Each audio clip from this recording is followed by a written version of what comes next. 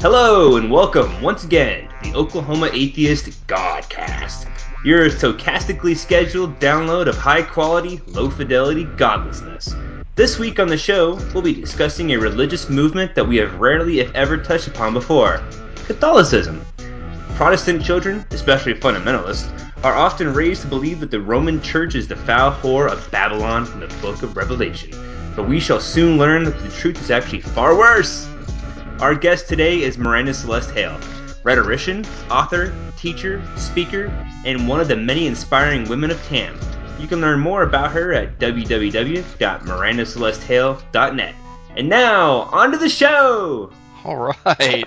You're one of the inspiring women of TAM. That was so cheesy. It was hilarious. Do we have a piece on you up at Skeptic Inc. yet on the inspiring women I of wasn't TAM? on the main stage this year, so I was not an amazing woman of TAM or inspiring woman of TAM. Damien should do an inspiring women of TAM for this podcast. No, yeah, I think you're definitely one of the inspiring women of TAM. I was the year before I was up on the stage, but I wasn't an inspiring woman of TAM. No, you're still inspiring. Yep. Yep. Everybody's beautiful in their own way. Okay. Yeah. So, Miranda, tell us a little bit about yourself. What brings you to skepticism and or atheism? Well, I started with atheism when I discovered online atheism a few years ago. And before that, I hadn't been aware of. Well, when I first became an atheist, I didn't know what the word atheist meant because I was in Catholic. I was attending a Catholic high school, and we weren't even allowed to speak about evolution, let alone anything like atheism. So I just knew I had stopped believing in God and stopped being Catholic, which had huge repercussions. Eventually, I read about evolution and things like that. It wasn't until like the Four Horsemen books came out, which would have been, 2006, I think roughly, so like the God Delusion, books like that, they were really great. And then, so I went online and got involved in atheism, started writing online related to those topics. And then gradually within atheism sort of moved towards the Catholicism topic, which is what I know, which is sort of the niche topic that I know most about within it.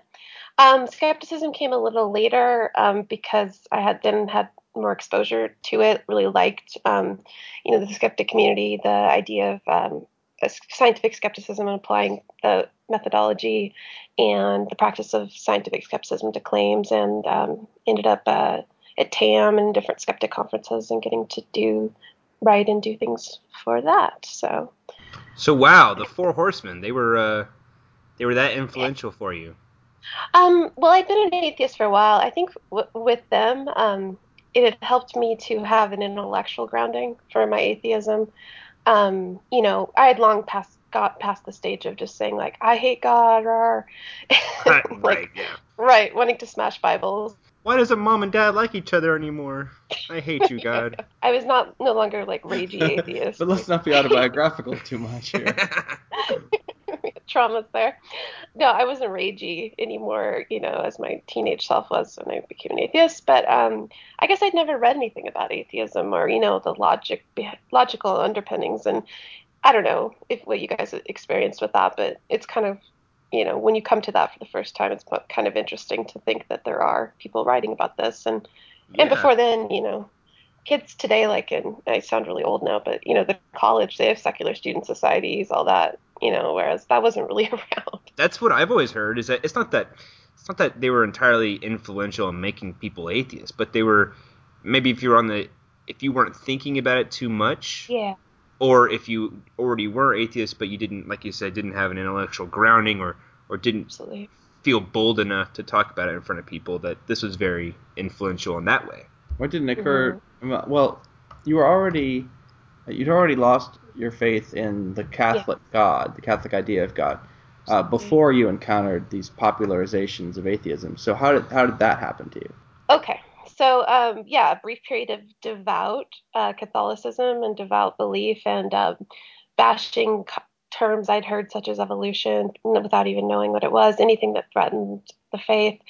And then, I was at a very good Jesuit high school, good in the sense that it was a great education, got to learn things that a lot of public schools didn't teach, bad in the sense we had to spend so much time on religious classes. But I couldn't stop the cognitive dissonance was driving me nuts, because you would go to a calculus class or a Latin class, and it's like use your brain, think, analyze. Well, then go into scripture class, turn the brain off, absorb, do not question, and that. I don't know. I think it just got to the point where intellectually atheism was the only choice for me, but I didn't really know what was happening, but I knew that I was done with it. And I never had any doubts about being an atheist. Catholicism, I left behind quite easily too, but it's also, you don't ever get rid of Catholicism, I don't think, in one way or another. It's not as easy because of the way it's ingrained in you as a child. It's kind of like being Jewish. Yes, there's different, it seems like people of different faith traditions or, have different experiences where they are, it always can affect you in some way, one degree or another for your whole life, depending on how you were raised. So, yeah, I was 16 when all that went down, and that left 2 years at home that were, and at high school that were kind of a living hell because it was not a welcome decision with parents or Catholic school, and so that was tough, but got to go through a little challenge there. Wait, so you told the people at school, at Catholic school, like, oh hey, yeah, I don't believe any of this anymore? We'd have these all school assemblies where we'd have mass in a big gym, and I refused to stand up anymore, but I was very polite about it. I didn't make any sounds, I was this, non-threatening small person. And so, but I got dragged out by this one teacher in front of the whole school, and he started like swearing at me and stuff, and I was, I started swearing back because I was mad, but then, private schools could do what they want, really. So when it comes to so I had detention, which we called justice under God at that school, which is so stupid. So, I mean, I would never call it that, And, That's it. You're getting justice under God. Yeah, and so like I had to stack chairs every time I would do this.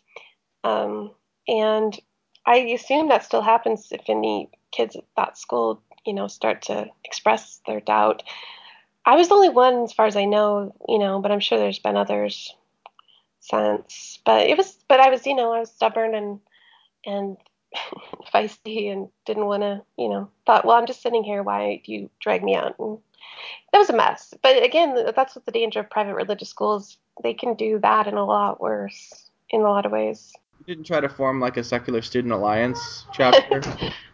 I didn't even know what the word atheist meant, so no. No, I didn't even know any of that in college, but I think that's because I don't know, maybe I could be wrong, but I think a lot of those college groups didn't start till like after the Four Horsemen era, really. Yeah. And I'm was in pretty sure grad you're right, school. yeah. Yeah, I mean, I'm not sure when SSA started, but it's pretty recent. back then. Well, there's an independent, non-affiliated free thought group at my college. That was like in 95, 94. Oh, wow. Okay. And then it faded away, and then the next one that came up didn't realize that there had been one before it because I saw the newspaper coverage of it. This is the first ever atheist group at this institution. I'm like, no, it wasn't. No, that's I was weird. there for the first one. This wasn't it. Well, that's pretty cool. So yeah. Actually, we might have been the second one. Who knows? Yeah, you might There's have no been. institutional memory there. It was the same thing groups. with OU Atheists. They shut down because no one came, and then SSA came in. And they started their own, but no one really knows about the past organization that was with it. You got to have some sort of continuity plan because as soon as the students graduate, that we're driving everything. Yeah, it's all over. But it's a bit like the South Park episode with all in the future with the atheist groups fighting for. Oh no! The otters. I think that's more of an analogy for actual I know. fighting. You're right. Just thinking of all the groups. Which we can talk to. Oh, there's so much to talk to you about. Oh, there's so much. I know. But I want to hear more about Catholicism. We've never really talked about Catholicism on this show, and usually when we talk about Christianity, it's sort of understood that we're talking about evangelicalism and fundamentalism. Sure. So that's what we have to deal with here in Oklahoma a lot. Absolutely. Now, we live in a town called Edmond. Literally hundreds of churches here, and as far as I know, there's only one Catholic church. Yeah, one that I know about. Yeah, it's huge. There might be another one on the very edge of town that might technically be in Oklahoma City. Wow. Yeah. That's interesting. Because everywhere I've been in I wouldn't say the North in general, but Catholic churches just abound. I come from Chicago, and the part of Chicago where they're really like that's where what church meant. Was But Catholic yeah, Mass. yeah. Yeah. But down here, it's different. Christianity is different here. So if you'd like to The talk South. to what makes Catholicism different from Protestantism, like I know that's Yeah. very remedial, but I think our listeners would benefit. Honestly. Yeah. Well, are you guys surrounded by like hardcore speaking in tongues type churches, or No, no, no, no, no. We more just have like? those. Mostly we have them, but Yeah. we're not surrounded by them. But yeah, because I Well, think Nathan could speak in tongues. So I places don't like know. Oklahoma do get those reputations of like having the Sarah Palins wandering the street. We Things probably like do. We probably do. that. Probably not as glamorous, but But Yeah. well, Catholicism is people I think are drawn to it because of the rituals, and it's there's a certain comfort level to it where it because it's Protestantism is more was traditionally fire and brimstone, the shouty preachers and the they it's Catholicism in theory is not like that, and is supposed to be devoted ideally to helping others, and not that Protestants aren't, but supposed to be more modest and not have ostentatious churches and things like that. Most of those rules are broken, but Catholics are just as hellfire, brimstone as Protestants, as evangelicals, different things like that. They're just a little more subtle about it. They tend to hide it a little bit. It's kind of like family secret. I kind of picture it like that. Like if you grow up and your family has like a deep dark secret or something, or like dad's an alcoholic or something, and Our you priest keep is it a under wraps. pedophile, that sort of thing. Yeah, or a priest, a pedophile, better analogy. Catholic Church is great at hiding things. So, I grew up knowing about hell from since I knew I was alive, and since I knew I was Catholic, and so that was part of the daily, especially when they get kids like me and like a lot of kids who had the home school church life of Catholicism where you never escape it. So there's a literal hell being talked about all the time. It's just I don't think we're as exciting. Catholic churches aren't as exciting with their descriptions of hell as some of the maybe the churches that you're talking about in your area. They just get a little more, and I can see the appeal of that too. I went to when I was a kid, an African American family that lived next to my cousin took us to their Baptist church, and that was like to me that was like a party compared yeah. to Catholicism. They made like hell sound fun, whereas Catholicism, is very somber. Catholic Mass is very somber, and there's, you know, the only, there's unintentional humor when the priest warbles, because he's an old man, and usually, but there's nothing fun in Catholicism. But it's a lot of it is ritual, and then we have the childhood indoctrination, which is horrible in all groups of religious backgrounds can be horrible. I think Catholic childhood religious indoctrination has become sort of a cliche and a joke with the Catholic guilt, lifetime Catholic guilt, and it is funny in a lot of ways, and I think that's how a lot of us kind of cope with dealing with it. But it's also quite true and sad in a lot of ways. I think it's so common that no one really bothers to talk about it or deal with it a lot of times because a lot of people have it. So what does the guilt consist of? In in Hmm. in in my upbringing, mostly you're made to feel guilty for looking at girls Yeah, or looking at girls and touching yourself at the same time. sure. So a That's lot of like it is the sexual. yeah, mostly it's sexual guilt. Is it different over there? Well, what's your background? I forgot. Like, what's your religious background? Well, I was raised Just Catholic until I Christian. was 6, and then I was raised by Yeah. a secular humanist who watched a lot of Carl Sagan until I was 12. And then she was born again, and I was raised an Oh. evangelical until I was 18. So, Oh man, okay. I think the sexual guilt is a big aspect of it too. Controlling humans, controlling their desires, and just making you feel guilty for natural things that shouldn't feel guilty for. A lot of that is because you're taught early on that even questioning the doctrine or even questioning what you're told is a sin that can lead to going to hell. So if you don't question it, if you can never question anything, that in itself is constant paranoia of a certain sort. So, and then there becomes a constant avoidance of sin because you really don't want to go to hell because it sounds like a pretty bad place. So, you're intended really to spend your whole life avoiding sin, which I think maybe for the boys as kids, they do focus more on the don't, have lust in your heart or whatever Jimmy Carter said. Um, even if you don't act on it. It's a big deal. For girls, it's more like be proper and don't let the boys have the lust in their heart. Yeah. Don't let them do that. Stay pure. Virginity, is obviously touted. We had a sex ed class that was very, it was like maybe you memorize a few of the names of the thing, related organs related to sexual reproduction, but it was all like within this is only ever to be discussed when you are married and you are fertile, and which confuses I think 12-year-olds more than anything. Is like they don't know what ovulation days mean or things like that. So that is a big difference right there. I don't think the hell discussion is really all that different. Unless there's some evangelical churches where they won't talk about hell at all. They'll just talk about how great heaven is, and they'll let you fill in the gaps. They won't talk about hell at all. The opposite. The separation. Yeah, they'll just be like, how great it is to be yeah. with God. It's all carrot and no stick. Right. And there's other places where they really go the reverse of that. But what you said about the fertility, that I think is a distinct difference between Protestantism and Catholicism. We were taught that for the most part, that it's okay for Protestant women to control their fertility. Yeah. That they want to not get pregnant until they get their graduate degree or whatever. That's cool with Protestantism. You don't talk about it. You don't talk about how you're having sex before marriage. No. I'm not talking. I'm talking about in the context of marriage. Oh, in the context of marriage.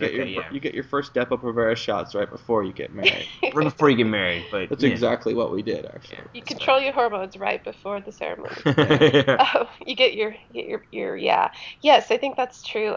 Contraception is considered to be a bad thing. I mean, nowadays everyone kind of knows that Catholic women use the pill and things like that, obviously, but no one really, it's still part of doctrine and it's still a no-no. And when you are like in Catholic school and I don't know, 11, 12, 13, you do learn about natural family planning, which is very confusing, especially probably for the boys, because at least the girls know what the parts refer to that are being discussed a little bit. So, these are children who are, you're giggling anyway at any mention of sex. We understandably at that age, everything is funny, even if and then you get in trouble for that. So obviously it can give you like a complex related to when you are sexually active later in life. But yeah, the idea is that not only do you should never prevent possible pregnancy. It's like the Monty Python skit, every sperm is sacred, making fun of the Catholics.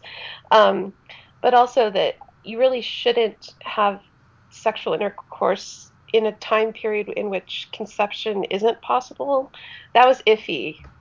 There was some things like that where some people would say, oh, well, maybe that's okay. But generally, you're supposed to not, unless a woman can be with, you can knock her up. You're not supposed to be having sex with her. So after menopause, you just give it up? No more sex? I don't know. I never read about that. They never mentioned menopause. I mean, that stuff was like way too like secular, I guess. You just learned like where is a very secular activity. The church doesn't recognize menopause. It's true, probably. Yeah, so I think there's a lot of guilt related, to when you grow up and if I would say probably, especially anymore, most people who grow up Catholic don't fall within those boundaries as they grow up, and depends on what kind of Catholicism you were raised in, or how your parents raised you, or how scared you are of things. Those continue to affect you, and it won't necessarily stop you from making choices, but the weirdest thing is, it's like a part of the brain that isn't, well, not a physical part of the brain, but, metaphorically, let's say a part of the brain that can't be reached by logic and rationality. It's emotional and it sucks. It's like the Hotel California. You can check out anytime you like, but you can never leave. That song does suck. Don't put that song in my head. I know that song really does suck. Eagles, man. I know, I do too. But that song, I mean, and I know other people have other analogies for it too, but I'm like, that song is Catholicism, It's like it's always with you in one way. And I was That's what raised I to was believe. thinking. I was raised to believe that song is about the Church of Satan. I've heard I'm not that. even kidding. I was raised to I've believe heard that. that was like part of. I'm not making that up. Oh, well, In the California in the 70s, that would make more sense. That was pretty. It's all about pretty young. Anton LaVey founding the Church of Satan. Oh, okay. We haven't had I can that see spirit here since 1969. It's not. It's the Holy Spirit. The Holy Spirit left California, or at least Southern California. He left. That's more interesting than natural family planning. Natural family planning. No. We tried natural family planning. It's how we got our first Yeah. child, actually. Seems like a lot of work. Yeah. I mean, it was great. It worked for a while, and until it didn't. Yeah. I think that's the whole point of it. I always figured that, it's like, yeah, you guys can do this, but, it ain't going to work forever. And One time Laura came to me and she's like, hey, you know how I've been keeping really careful track of my cycle? I'm like, yeah. Well, I ovulated a week late. oh, no. I'm like, okay. And that's how on the record, the kid who reads the credits at the end of the show, that's how he came to exist. Is that your kid that was on Facebook recently and he was really funny? The one, Yes. Yeah. Exactly. Yeah. Yeah. the Good one guy. who asked about what's a I saw that. fleshlight? I don't Yeah. Yeah, What's a fleshlight? that's funny. Yeah. See, he doesn't have any Catholic guilt. I envy that kid. I don't know if he has any guilt about anything. He's got the Stewart guilt. It's a family trait. Oh yeah, it's passed on from your mother. Yeah. Wait. Yeah. Yeah. Genetic guilt. It's a Yeah. whole nother. Yeah. Well, that's how original sin is passed, according to church doctrine, is through sperm, basically. I mean, they don't say sperm, but No. the patrilineal lineage, is how you get your original sin. And so you got to be baptized so you won't go to hell. But, so we're all born sinners. Well, that's another big difference right Yeah. there. A lot of Protestants believe that baptism is just a symbolic act of dedication of your life to Christ. It doesn't have any spiritual effect in and of itself. Okay. Whereas Catholics believe the ritual is effective to do something. Oh yeah. The baby, when you think about it, the baby's, is pure sin before they get baptized. And that's And they're so still weird. against abortion for some reason. You'd think that I know. Yeah. if it's pure evil, just get Yeah. rid of it. Well, the problem is they conflate the two. Like they conflate contraception and abortion. This is what they're doing with the healthcare. They're trying to stymie the Affordable Care Act's requirement for nonprofits within their insurance plans to pay for contraceptive coverage, just like every other insurance plan. Because they'll use terms like I have a hard time pronouncing it, but it's like abortifacient. You know what I mean? Like Yeah. something like that. Yeah. They'll say they won't say contraception, they'll say abortifacient. Well, and there is like one pill that technically is, but it's like it's not the pill you take every day. The morning after pill isn't an abortifacient either. It's just a large amount of contraceptive, a large dose. So well, from their point of view, if it's a fertilized zygote yes, and it does not implant in the uteral lining as planned by God, that's true. that's an abortion from their Oh perspective. yeah. And they brought out the nuns too, which is totally savvy. I have to give them credit. It's evil, but it's savvy. So they could get Sotomayor to sign on New Year's Eve while she was dropping the ball in Dick Clark's New Year's Rockin' Eve or whatever. They got her to sign the stay so the nuns wouldn't have to write a paper saying that it's okay to give contraception to our employees that they pay for. They don't even have to pay for it. So she literally dropped the ball. Signed it before she dropped the ball. And then she figuratively dropped the ball on birth control. Yeah, exactly. That was a last minute New Year's Eve thing, and it was very surprising and very sleazy. And the United States Conference of Catholic Bishops was involved in this, as they always are. But they knew enough to send a group called they are nuns called the Little Sisters of the Poor. Yeah. So they're a big time sports analogy. They're a huge sports analogy. We'll tell you about that here in a bit. Yeah. Yeah. So I mean, it's like so they have these like, are you going to make the poor little sisters of the poor nuns give abortions to everybody? So they've amped up this horrible rhetoric. So who can say no to the poor nuns? The Little Sisters of the Poor, and and I know they do charity work, but they're saying that they would be financially ruined within a day if they had to give the pills, and their religious liberties would be just smashed. So Obama, this is going to be heard in March, I think, or maybe it's earlier than that, because Obama is defending the contraceptive mandate, which is good. Thanks, Obama.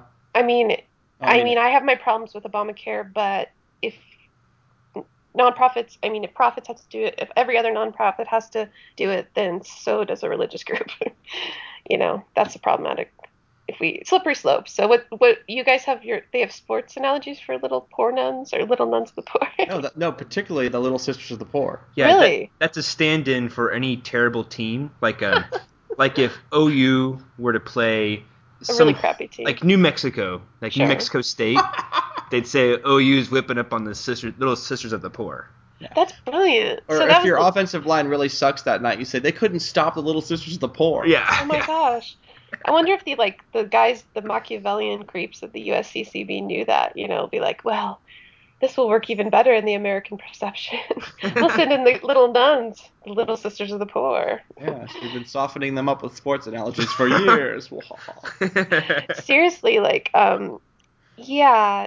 And of course they had to find the ones, because there are lots of nun groups with lots of different names, and they found the Right. one that just sounds the most feeble. And the poor little sisters, whereas really the USCCB is in control of this stuff, and runs it behind the stage. They're the ones that, I don't know if you remember when, gosh, I think it's 2010 now when the Affordable Care Act first passed, there was that huge attempt to block it by Stupak, I believe the Stupak Amendment, because a bunch of the Catholics in Congress got together and Occupy Wall Street at Nancy Pelosi's office. Yes. Yeah. Well, that was organized by the USCCB, and the head of it at the time was the guy who's a cardinal now, Timothy Dolan, who's bad news.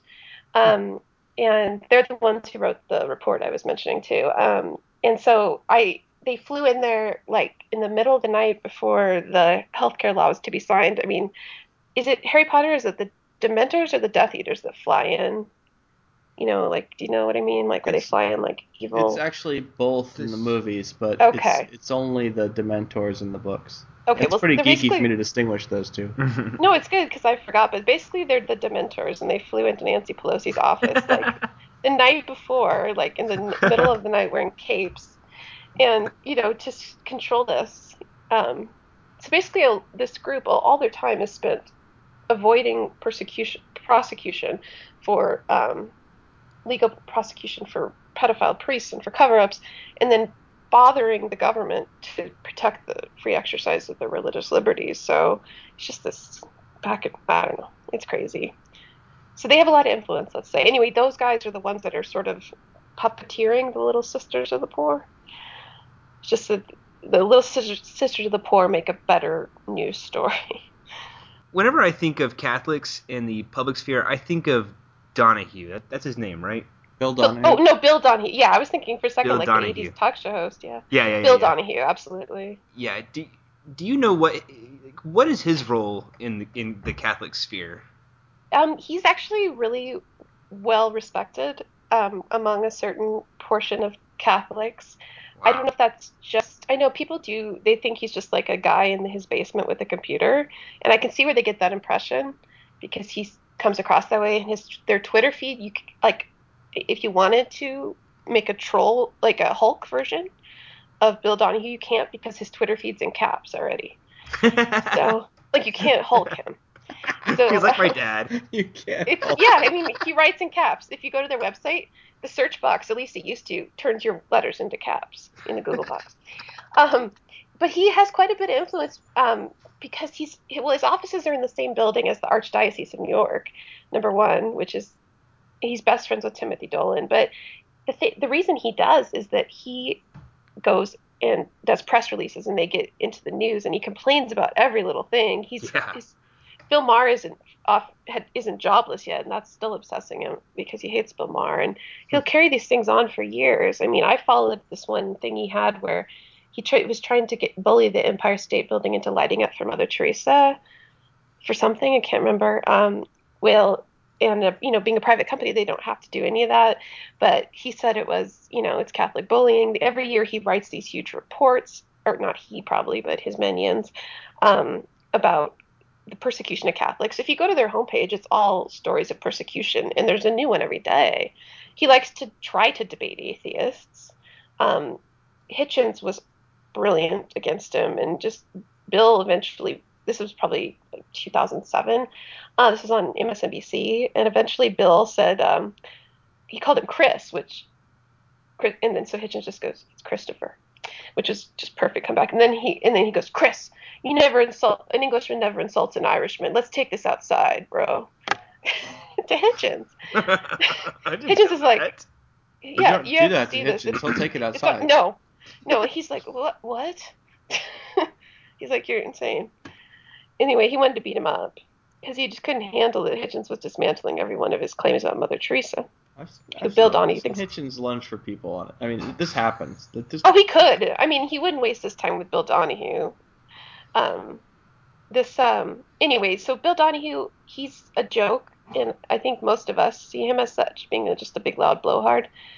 But he's got a lot of influence, and he's willing to be nasty, and he has press releases out every day, and people give him press. The New York Times is his sworn enemy.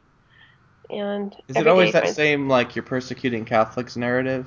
Yeah, he finds something on like television every night, it seems like, or I'm not even sure, but I mean, he writes books and it's about that. It's always about the persecution. He's atheists are evil, but gays are more evil, according to him. Right now, he's trying to have this reporter from some group fired because she was mean to Catholics. He tries to get people fired constantly because he's offended. We should have him listen to this show. We should tell him. Oh, I tried to get him to adopt me once because he started an Adopt an Atheist campaign, which was, pure ripe for the trolling.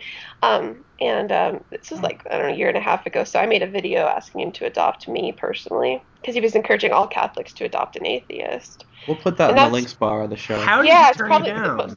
I know, and I mean, I played it, like a little cheeky, but I was serious in it too.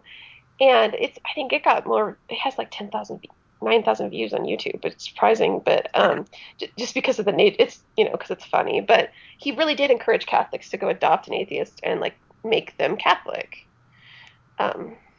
which is interesting. So that was one of his things. It didn't work out too well. He gets schooled regularly on TV, but will never admit it. And yeah, there's always the War on Christmas. He's one of the guys that started that. That paranoia. Yeah. I like the War on Christmas. I enjoy it. Every year I look forward to it. The survivors of the War on Christmas will not be forgotten. No. I will honor them with every New Year's toast. And yeah, he's got his annual reports. The video on the front page, it's kind of funny because, he tries to avoid discussing anything bad, but the video on the front page of the Catholic League website is called Bill Donahue Responds to Piss Christ, which was a work of art. Isn't that a little out of date now? Like, it's been a long time. It is very out of date, since so I don't know why it's still there. That is some stale urine. That is some stale urine. That's been around forever. And for whatever it means about him, he was very worried about Piss Christ. We should inform the audience if you don't know, Piss Christ was a piece of art. It was essentially just a crucifix in a box of urine. 87. Plexiglass. Wow. Like, that's about all it was, right? Yeah. It's on Wikipedia. Yeah. Go ahead, Google it. Make it your background at work. Crucifix submerged in a glass of artist urine. See, I mean, like, anyone can make a Piss Christ at home. It's really easy. It's easier for boys than girls, obviously. But oh, wow. It was on tour, though, until 2012, it sounds like. It's on tour? Wait. From 87 till 2012. We could have invited it to come to the city. We did. Damn it. 15 years. I should have written the OCMOA and can you get Piss Christ here? And there were prints of Piss Christ. People put prints up in their town. That's great. So just to offend, I don't. Anyway, yeah. So I don't know what Bill says exactly about Piss Christ, but he's really mad and likes to say Piss Christ a lot. And yeah. So anyway, and also to tie it back, Bill Donahue is deeply, deeply affiliated with the United States Conference of Catholic Bishops. So basically, the Dementors or the Death Eaters or whatever. So he's not an official part of the church, but he's got his office in he's in the archdiocese's office, which is he's sort of their like public troll for hire. Exactly. Like, he goes out there and just shouts every day. I mean, he'll organize protests. The thing is, though, like, it works, and you guys, I'm sure, have seen this in various contexts too. Religious people can be herded very easily to do activism or to get an online campaign or to do whatever. And it isn't a criticism of atheism at all. It's just that because their beliefs are based on ideology and they're not going to change and the beliefs are sacred, So if you say, these people want to promote contraception, let's stop them. Well, of course they're going to herd their masses because they all fall in lockstep, whereas atheism, it's harder. It'd be hard to get all the atheists just like yelling at Michael Shermer or something. No, yeah, that's the problem. It's Is that tricky with atheism. Yeah. Well, in atheism, it's people get all this personal identity politics stuff in it, and that's not what it should be. I mean, but it's even harder, I think, to get. I mean, even just discussing working maybe for secularism is maybe the only thing you can get. But the problem is, when this stuff does come up, it's not just the Catholics, but they are well organized, and they, it's like they put out the bill alert or the bat alert or whatever, the bat signal, and it goes out. Someone is going to make the Little Sisters of the Poor give out abortions, 20 abortions a day. We're going to train them. They're going to all personally. But they have to do 20 abortion a day. Slaves. Yes. Like the baby cougars in the little woodland Well, Christmas. Those are volunteers. We're going to force the Little Sisters of the Poor. At least the cougars wanted to learn how to do abortion. I mean, they'll put out this amped up thing. I looked at there's a very it's just somewhat deceptive. I mean, it's not deceptive, but it's slightly deceptively named. It's not the ACLU, it's the ACLJ, who is the lawyers for, you're probably familiar. They don't just do Catholic stuff, but they're the ones who are the lawyers right now for the Little Sisters and for the USCCB. And what's the guy's name? You're right, I've based it. Jay Sekulow. Yes, Jay Sekulow. He's been talking about the Little Sisters on his site all week. Anyway, I have the petition open here, whereas he's going. I mean, the way he shapes his rhetoric. See, I'm tying it back to skepticism rhetoric, but this is the worst violation of religious liberty in our nation's history, forcing people to violate their faith. It's unconstitutional. And blah blah blah. We're going to the Supreme Court. We're prepared to do everything. Please add your name to end the abortion pill mandate for the nuns. We're gonna make all the nuns eat abortion pills every day. Every day they'll have to wake up and eat a government subsidized abortion pill. I know every Catholic woman has. And then when they have their illicit lesbian sex, I'm not sure if it'll do anything. But whatever. It'll neuter, And anyway, they're so worried about this, They'll go to the court for this, but they spend so much time avoiding proper prosecutions for the priests who are raping children, And it's like, your priorities are so wrong, And I don't know if that's a function of. I think it is at least it's the Catholic culture and the way the mindset you grow up with the sense of entitlement and the things like that. I mean. And part of it is just institutional corruption that never gets checked because it's always within your institution. You never get checked from the outside. And so that could be anything, but I think part of it is very specifically Catholic. It's not a fluke that the vast majority of the child clergy rapists come from the Catholic Church. And that this hasn't been as large of a problem, thank goodness, in other religions. Well, in other religions, whenever a Baptist preacher turns out to be a kiddie fondler or worse, right? It only reflects badly on that one guy in that one church, right? Because they have no overarching hierarchy. They don't. That's true. They don't report up to somebody else who reports up to somebody else who ultimately goes back to Rome. It's like each church stands alone. And so what they do is they all repent and they pray and they get a new pastor, and that's the end of it. There's no cover up. If they want to leave the guy hanging out to dry and just let the sheriff take care of it, they can do that, and it doesn't affect them. And that makes sense. So the institutional cover ups they're definitely part of the structure of the Catholic Church because anything that makes the church look bad. I mean, so there are plenty of priests and deacons and monsignors, which is going away. That's the word monsignor is going away, and that's the big Catholic story today. Like, who cares? Oh, that's sad. That makes me sad. I know. The bishops, the cardinals, the pope, it goes all the way up, and ultimately everything regarding clergy sex abuse of minors is handled by the Congregation for the Doctrine of the Faith at the Vatican, which actually goes back to the Inquisitions. It's the same body, isn't it? It's Yes, a continuous yeah, body. yep. And it's been around for a long time. They have designated as delecta graviora. My Latin is getting sloppy, but which means grave sins, basically. And like desecrating a communion wafer's been there forever and ever. It wasn't until I think 2000 that child rape was made one. So they don't have their best priorities in order. And Benedict ran the Congregation for the Doctrine of the Faith up for 25 years, I think, up till he became Pope right after JP2 died. And so that's sordid history. So yeah, all this stuff goes right up to the Congregation for the Doctrine of the Faith, the Inquisition Board.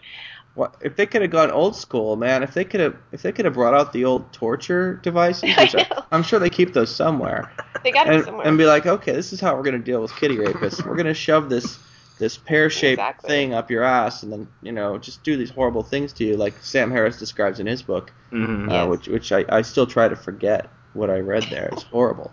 If they were to do that, then I think they'd have a lot less of a problem with child rape. 'Cause, I mean, Yeah. assuming that torture works, if they kept it as a public event, That's probably a public relations benefit, honestly. I'm just saying the Well, they Inquisition just it could have gone They could the have other done it for way if they good. had Use really it for good. gone old use it for school. good. Oh, I'm sure they do still have that stuff. They have so many bodies under the Vatican. I mean, not like secret bodies, but there's a lot of stuff down there. It'd be interesting to know what's down there. I mean, Hell and not yeah. even like in a Dan Brown way, but That's another thing they could have done with the kitty rape. It's just bury them under the Vatican. seriously, I mean, but instead they moved them to another parish where they had more children to rape. Yeah, they just take them to Um, some Seems rural like the worst area. I possibility of all the know. things they could have God done. damn. pass them off into someone else, Can't they just and fire them? I don't understand that. well, they What should were they have. thinking? Were they just thinking they'd never get caught? Yeah, Were they thinking yeah. that Jesus healed them spiritually and they'd be okay? Well, a priest, yeah, I'm sure some of the priests were probably claiming as much. Sometimes they would send them away for like 2 weeks to find their Catholic faith again, soul again, and then. But we know that a pedophile isn't fixed that way. Yeah. So, We know that, but we're into science and stuff. right. And that was the convenient thing to do. In that USCCB report about, the causes and context of the sexual abuse of minors by the Catholic priests in the United States from 1950 to 2010, a lot of the ways they deflected blame there were to say seminaries didn't prepare these men for the modern world. Like the hippies came, so they saw the hippies, and of course they then had to have lots of.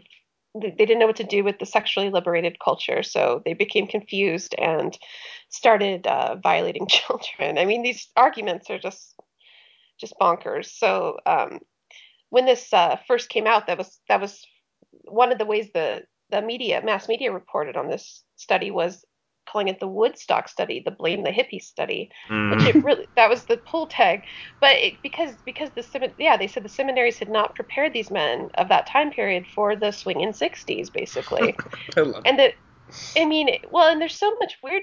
I mean, that claim it's not one of the most egregious in this report, but it is one of the strangest because they say that they were, let's see, they were just incapable of coping, basically. Oh, because they didn't receive enough human formation training, whatever that even means. Why in the world does someone have to be told not to rape a child? They're basically saying they weren't explicitly told not what to do. But most men don't get told specifically not to rape the children around you, and most men don't do it.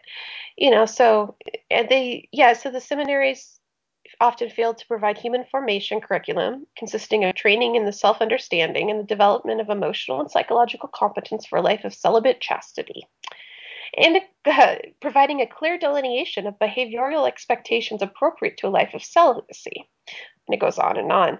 And so according to them, they didn't have, show their data, but they claim the priests with abusive behavior were statistically less likely to have participated in human formation training than those who did not have allegations of abuse. And that's the Woodstock theory is what the media ran with instead of the really important thing, which no one pointed out, um, which I was shocked by, was the redefinition of pedophilia for their own sake.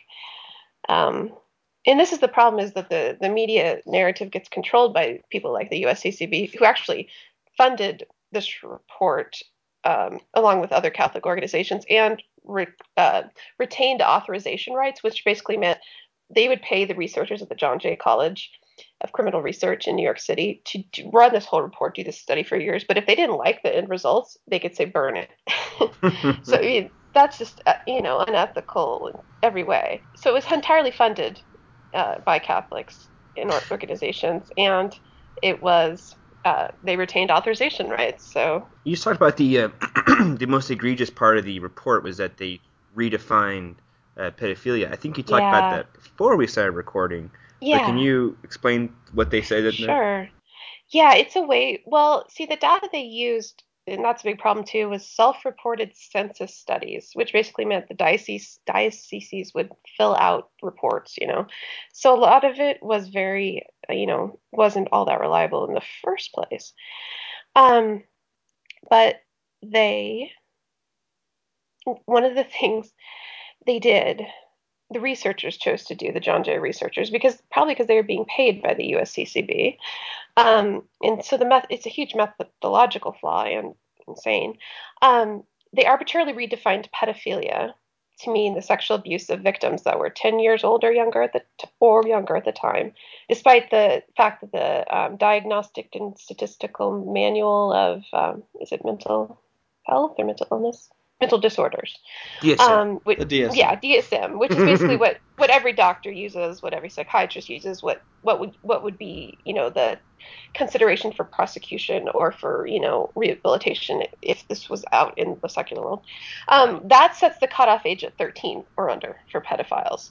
So if you're in the non-Catholic real world, you're a pedophile if you are involved with makes it sound too benign, if you're abusing a child under 13.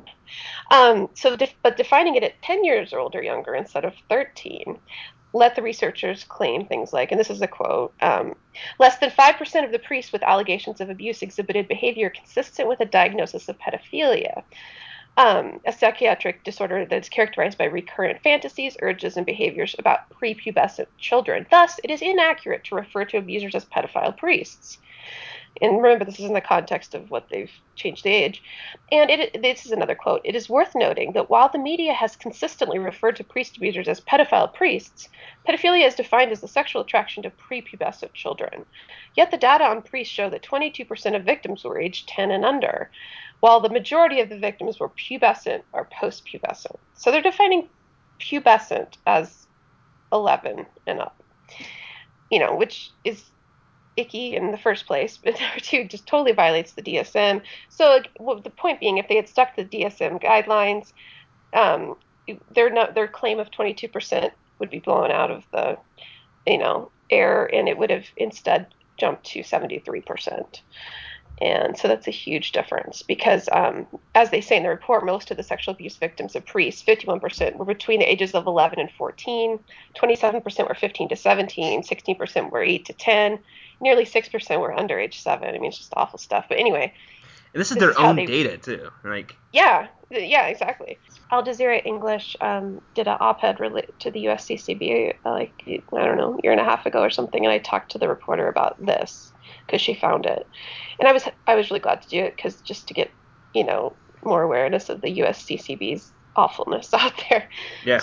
I mean, just things like that, because I just was shocked that nobody in the mainstream media, they just all ran with the hippie angle, and and again, just tying it back, these are the same guys who are behind the Little Sisters of the Poor. So they're always messing with somebody, doing creepy stuff, and they have tons of money. And as we know, a corrupt institution with money, not a good thing. Now, there's got to be something more than like just the United States going on Yeah. here. I've read significant portions of the Ryan Report out of Yeah. Ireland. Oh, that's awful. Yeah. It's just really disturbing, and Ugh. we'll put a link to that in the show notes as well. It's just Awful. absolutely a terrible systemic abuse of children in lots of different Mm. ways in Ireland over a long period of time. Mm-hmm. Ireland had given over control of huge institutions to the Mm-hmm. church. They didn't have a separation of church and state like we think of it here at all. Yeah. And it resulted in massive cases of abuse. And it seems to me like there has to be something there's something institutional Yeah. going on here, and I don't know if it's just the hierarchy, if it's the power involved, if it's the celibacy, if it's the fact that they're advertising for job openings with the description of, hey, you get to never have sex again. And the kind of Yeah, people who exactly. answer that job opening are people who maybe feel vaguely guilty about what their sexual urges are in the first place. Exactly. You know, because I mean, if I was a pedophile, if I Yeah. was attracted to prepubescent children, then maybe the idea of lifelong celibacy would appeal to me a lot more than it does Sure. now. Yeah, it's plausible. I don't know. Yeah, There's yeah, got I to can be see that. something. Some Yeah, that's a good point because it is, we see the same pattern in Ireland as we see in America and Australia and Scotland right. and, And it's all these all places around the Woodstock. world. It's all Yeah, Woodstock Yeah, it's related. exactly. Blame it on the the hippies. '60s did it. It's The 60s did it. And then actually when this came out, just as a tangential note, Bill Donohue's he had a beef with this, was that they didn't blame the gays enough. That was his beef. I mean, he wouldn't have been happy unless it said blame the gays, and that was the whole report. But if you would, yeah, he put out a caps lock thing about it needed he's more like, look, blame of the having gays. sex with a 13-year-old boy, that's not pedophilia. That's gay That's gay sex. sex. No, that is his argument. You have to. Therefore, I mean, gays are the problem. if you ever Have want you to be seen 13-year-old boys? They're sexy. I'm telling you. yes, Just look at seriously, them. that's how he They're is. hot. You have to. I mean, if you want to be horrified sometime, like look at the Catholic League's website and just search like gay, because no, I mean, his homophobia is horrifying enough, but his assertions that it's not pedophilia, it's gay because 13-year-old boys, when they have sex with priests, want it. I mean, it's just They're horrible. Then asking for it. if he said that about girls, it'd be a whole other thing too. Anyway, so yeah, it is. You're right. It's around the world. It's the same. The patterns repeat over, the different time periods throughout the 20th century until a lot of this started coming to light. Eventually, it took a long time, but it was covered up so well. I think because the church is organized the same way throughout the world, because they're so intimidated by the power above them, because they don't want to, because they're told they're going to go to hell, so they'll sacrifice children basically for their own or their own eternal life or whatever. That sounds too noble. I mean, I don't even think it's that, but it's just selfishness. And you're right that maybe celibacy, that's an interesting topic, and I think it is being studied more now, the effects of lifelong celibacy on men. Not that it leads to pedophilia, but like you said, maybe it would attract a certain group. Yeah, I who know wants to be that my mom celibate? is, yeah. Yeah. Well, my mom has told me that, it's a really sad story, but like she grew up in a very small Iowa town. My mom is still very Catholic, and it's still a point of contention between us, Yeah. that I'm not. And but she told me a story that she didn't realize till she was older that she had known a gay person, and it was because a gay man or a gay boy, in their town became a priest because, he was so, they found out later he was gay, but he felt, like he had Satan in him because he had homosexual desires. So he thought, I'll just go be celibate for the rest of my life because he didn't want to end up being married to a woman. It's just a horrible thing to think about. Well, this is Iowa in the 60s too, but with not a lot of options I don't know. for I've actually met anybody. 2 priests that were gay. Like I've known Yeah. How many priests have you met around here? like 2. Well, and it's one thing if they're like, like if happily somehow, gay and happy within the church, but it's like if you're going in there to like hopefully repress yourself because you've been taught that you're bad. I mean, it's just really sad, as a way to, because you couldn't really just, have a gay lifestyle back then. If you did, it was a lot harder than it's still hard today, but anyway, so I think that the sex issue and that kind of thing, and not even sex, but also just companionship too. If you're celibate, it doesn't even have to be the sexual aspect, but if you can never have any like boyfriend, girlfriend, partner, husband, wife, it's not like the priests are probably all that tight buddies, and hang out and have good companionship, and they don't get to talk to women other than mean old nuns, and it can't be too fun. So I don't think the excuses are passable, but there is obviously some sort of cross-cultural sociological thing going on, or institutional thing, and it's very This scary. calls for study. We need to find some way to replicate this. No, I'm just kidding. Let's never replicate this. Well, if they would get the data, if the Catholic dioceses, I always say that's so weird, but if they would give up the data, that would be good instead of self-reporting. So, because when you think about it, though, too, self-reporting means that horrible report is probably a lot worse. I mean, it's probably, if we had the real data, it'd be even worse because this is what they told the researchers, on a volunteer census. Yeah. Oh, because they wouldn't open up the records. Anyway. I've got a question that's going to throw you for a loop a little bit. What would you say are the Okay. positive aspects of Catholicism? Yeah. I think what's attractive to many people, and what I do understand is the ritual of it, because it's very, I noticed that the way that this is related, but on Christmas Eve, I was watching the simulcast of the St. Peter's, the Pope does the Christmas Eve Mass. And they show it on the networks, at midnight local time. I was watching it, and they had these play-by-play reporters, like on a football game, or a basketball game, like saying exactly what the Pope was doing, blah, blah, blah. And I forgot that would be necessary for some people because I know all the Catholic stuff, But Oh, so the right. rituals seem fascinating to people, so they'll be like, because they're doing the incense, and it doesn't make any sense, And then so he kissed the feet of the wooden baby. So they'll be like, he just kissed the Christ child. And, now he's incense blessing. And now, they're going through the motions of the cross, the kneel, the get up, the sit down. Here come the Little Sisters of the Poor. Oh my God, the offensive line can't stop them. That would be funny, you're right, because it was totally like football announcers. And I couldn't believe how many times they said that the Pope kissed the Christ child. That's great. And it was a piece of wood, and they all had to kiss the Christ Did they child. do a little color commentary like that was a little extravagant there. I didn't think he'd have to use tongue. The Pope really got in there, and there's some really unfortunate pictures online. I think he's going home. Yeah, exactly.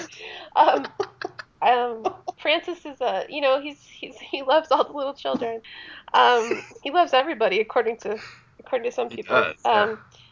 But so he loved the Christ child, the doll made out of wood. And so they would so I can see, I guess, the ritualistic aspects.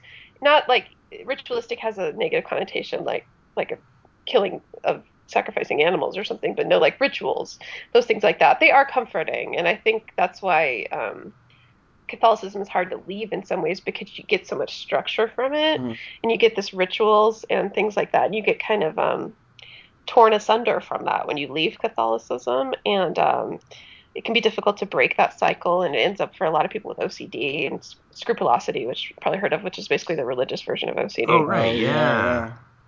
And that's hard to not. I mean, that's not just a Catholic thing. A lot of people get that. And basically, and then secular version is OCD. Yeah, But what do you? So when a yeah, Protestant gets yeah, OCD though, they get diagnosed with OCD. They don't go to right. they don't go to confession and be like, okay, and then I did this, and then I did this, and then, Yes. they don't turn it into a spiritual problem usually. Yeah, that goes back to how the reason the priests are constantly shuffled around is they try to keep it in the church for spiritual problem instead of a law enforcement problem. But then yeah, when you go to confession, that's where a lot of Catholic guilt comes from too, because you go in there and you kneel. The priest has to bless you, and it's terrifying when you're little. I mean, and you have to, like, I always had to think of something to talk about because I didn't know what to tell them. Like, what'd you do this week? What was bad? I was really bad. I made up lies in confession. I know, but you like half the time you end up lying to the priest, so it's like, it's just so weird, and it was nerve-wracking for me because I just didn't want to go in there and bless me, Father, for I've sinned, and you have to tell them something. Is it And obscure? Does he know who you are when you go in there? they changed it. Like I think it's up to the church. Okay, that's what I With thought. kids, they don't seem to care. I think with adults, they care I more would just tell them because how much adults, I touched myself that week. yeah, well, because adults, I Every think when they come day, in, yeah. again. For us, I knew the priest was there. I mean, they have different structures. They knew who we were, but I think maybe for adults, you always see it in the movies where it's like really dark Yeah. and you can't see, but you can still know the voices pretty well if it's your church. I mean, Right. but Yeah. Is there anything that so I you mean, the miss? priests, um, occasionally I don't get the whole like I have to say I don't get the whole like atheist churches thing that Ooh, some people are way into yeah, I now. wanted to ask him. And I mean, maybe it's because spent my childhood in church, but I don't get that. I never missed church. I do miss some of the smells and the rituals and just having stuff. not, it was just easy, but that's not necessarily good. Um, so, I somewhat nostalgic for that, but not really, because when I think of what indoctrination does to, kids, and it's still going on, and I just can't. But I mean, yeah, when John Paul died, I felt a little weird, sad, like, because I always thought he was like, I used to think he was part of our family because my grandparents had pictures of him on every space, That's cute. like in their house. I know, so I was like, so even when I knew he wasn't, I was like, oh, Il Papa died. Because my grandma met him. This was a highlight of her life. But You don't miss the structure so much that you want to go to that atheist church in New York City. Yeah. No, I don't get that. I always wonder if those are. I can't figure out if those are people that didn't grow up going to church. Yeah, I've been or, wondering that myself. I ran it by the group here in Oklahoma City, and they're all like, Forget that. we're not doing that. Sundays, love them. Sleeping in on Sunday is like my number one ritual. Yeah. Oh yeah. Church to me is not a pleasant association. It's not like a thing where I go in and freak out or something, but it doesn't feel like, it's just like, no, I don't want to replicate anything that comes from religion. From leaving Catholicism behind, that part was very easy for me. The actual just not going to mass anymore, I don't miss that. There's comforting aspects because it's basically part of my childhood, but other than that, no. So I don't get the atheist churches, and I'm kind of vocal about that when asked, where it seems to be this thing now. And I know people that are like, but I'm going to be preaching at an atheist church next week. I'm like, preaching? Just the vocabulary is even Oh, better. come on. It's Really, just like being on the main stage at TAM. well, yeah, I just wish, it's just the religious vocabulary and the context and stuff. And I mean, maybe like giving a talk. Can you call it preaching if you do a Q&A afterwards? Yes. Yeah. But no. If you threaten hell, it maybe it I counts, don't know. Hell for somebody. Well, like if the preacher opened it up to Q&A at the end of his sermon, that'd make it a whole lot different, wouldn't it? Instead of just cut to music. Isn't that the Jerry DeWitt defense? Are you running the Jerry DeWitt defense I right have now? no idea. Oh my God, That yeah. defense would not stop the Little Sisters of Mercy. No one will stop the little Sisters of the Poor. poor little Sorry. Little Sisters of the Poor. I mean, Hey, you couldn't get it worse. It's like the poor little sisters have to give abortions. Had a great time talking with you tonight. yeah, that was Yeah. a lot more Catholicism than I thought we'd cover. Yeah, way more. Oh, I bring it. I bring the Catholic. Yeah. I hope to bring Bill Donahue someday. I hope to be able to, do a little bit of Hitchens on him. No one can ever go full Hitchens but Hitchens, so I won't claim that ever. But You never go full Hitchens. Never. no, you never go full Hitchens. But I don't think Bill Donahue's ever faced a woman who knows about Catholicism. I think he'd just freak out and run away and cry. We'll invite him to the next episode, and we'll see if we can have him on. Go watch his Piss Christ video too. I'm sure it's delightful. Yeah. I think it's because it's a crucifix. That's why they take it as like anti-Catholic thing. Yeah. Yeah, absolutely. but he had an obsession with it, where the point where he's making videos, and It's a great name. Piss Christ. Piss Christ. he's Streisand affecting it to death. And whoever made it was intentionally, basically successfully trolled these guys for 25 years. Yeah.